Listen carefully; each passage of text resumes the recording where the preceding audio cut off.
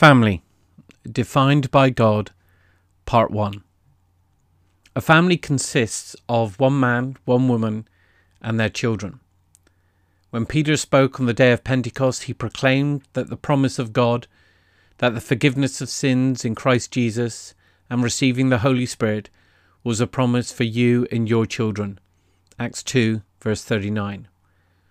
We remember the promise that God made to Abraham, that in him all the families of the earth shall be blessed. Genesis 12, verse 3.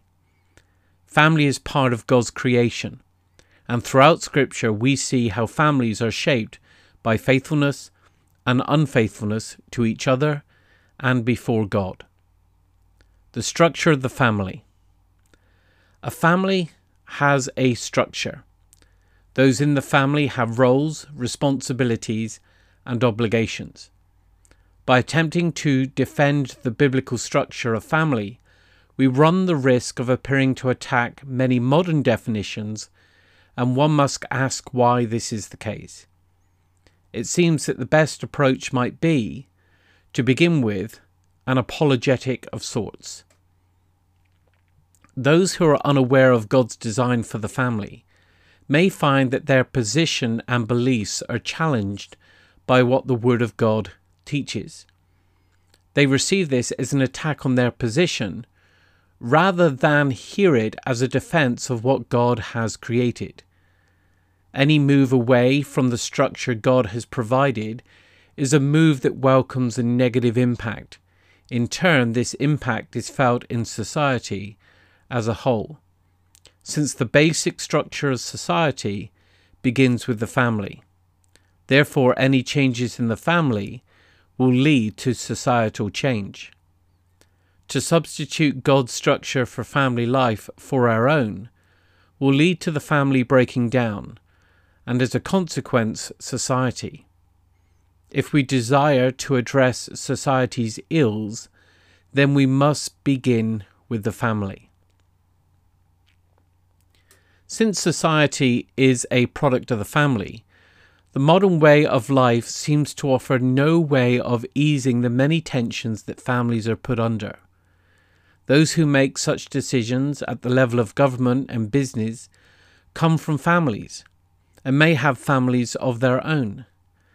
The objective is not to address all of society's issues at the level of society, for that would be like trying to put eggs into the cake mix when the cake is already in the oven. The objective is to demonstrate that family is created by God, and we will know how to live as a family if we pay attention to God's design for family, and given the roles and responsibilities for each of its members. Generational faithfulness.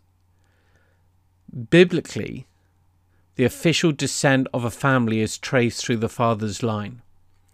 Genesis chapter 5 begins with how Adam was made in the likeness of God, but his son Seth is in the likeness of Adam. This draws our attention again to the fall of mankind into sin. Adam, our representative before God, sinned and took every one of us with him. This sin will cause the husband and wife to act in ways contrary to God's design. The man will rule his wife, but no longer in a way where he recognizes her as a gift from God, a suitable helper, one who has strengths that he does not possess. His rule over her, because of sin, will not be a demonstration of power resulting from his position that God has given him as head of his wife and children, but one of force. The wife will desire her husband, but not in the way her husband desires. Her desire will seek to get the better of her husband, opposing his leadership. The role and responsibilities which they have to each other will now be practiced within an ongoing struggle. Generational faithfulness is seen in those who seek to live faithfully and promote that faithfulness to God in the following generations. The father is the representative of his family before God. He must model faithfulness in order for it to be imitated by his wife and children. He is responsible for his children's sin against God, and this is not to say that they are not responsible, but rather the father must understand that his children's sin is that which he must bring before God and confess, just like Job and Nehemiah. Job chapter 1, Nehemiah chapter 1. More on this will follow. In the Passover, we see that it was a family meal, where they would remember the grace and power of God in bringing his people out of Egypt, and in continuing with this meal, it became a means by which the next generation would be taught about God. When Joshua says, "As for me and my house, we will serve the Lord," he is demonstrating why he should be imitated. In the same way, elders in the New Covenant Church must be able to lead their families. We recognize that we are not listening to a speech of an individual, but rather a witness of a whole family under a faithful representative. Joshua is one that we can be taught by, yet so often, and perhaps too often, families take their guidance in the form of methods from individuals whose family life is in a sphere where it cannot be observed. The pastor and his family cannot hide from being observed, and the people will determine whether they should listen and follow him based on what they witness, if indeed they hold to biblical qualifications. The role and responsibilities given to wives and mothers complement that given to the husband and father. They work together to promote faithfulness in their children to the Lord God, not leaving it to them to decide for themselves. The beautiful truth concerning obligations. As a person, we must recognize that we are part of a family, and therefore we live with obligations that we did not choose. These obligations, instead of being restrictive, give meaning to relationship, and in doing so shape our decisions and our commitments to our family. Those who believe that personal desires and then personal choices are what determine personal obligations are the cause of unnecessary pressure and the fracturing of family life. Long before a husband and father walks away from the home, he has already walked away from his responsibility.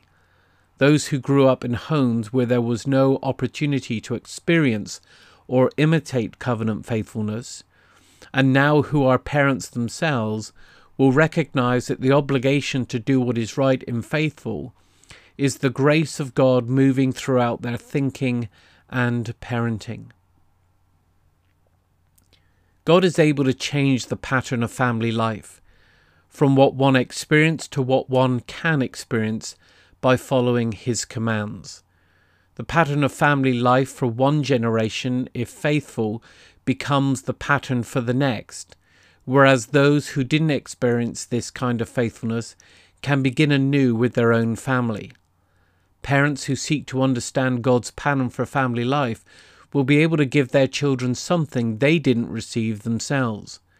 When parents see that if most of their parenting is formed by the time of day, what day it is, and what is committed to, they will also see that their family life may not consist of anything more than the movement of parts according to the time set forth each day, and that their parenting is nothing more than simply trying to manage those transitions as smoothly as possible. When we understand the responsibilities that are to be filled by each member of the family, we will then see how these obligations structure the lives of each member and the family as a whole. When each member of the family fulfills their duty before God, husbands loving wives as Christ loved the church, fathers nurturing and disciplining their children, wives who submit to their own husbands as to the Lord, mothers who teach her children wisdom, children who obey their parents in the Lord. When this happens, it will communicate blessing to all in the same way water quenches thirst. In the next installment, we will look at specifically the beauty of responsibility of all the roles of all the members within a family, and see again the beauty of God's design. Thank you for listening.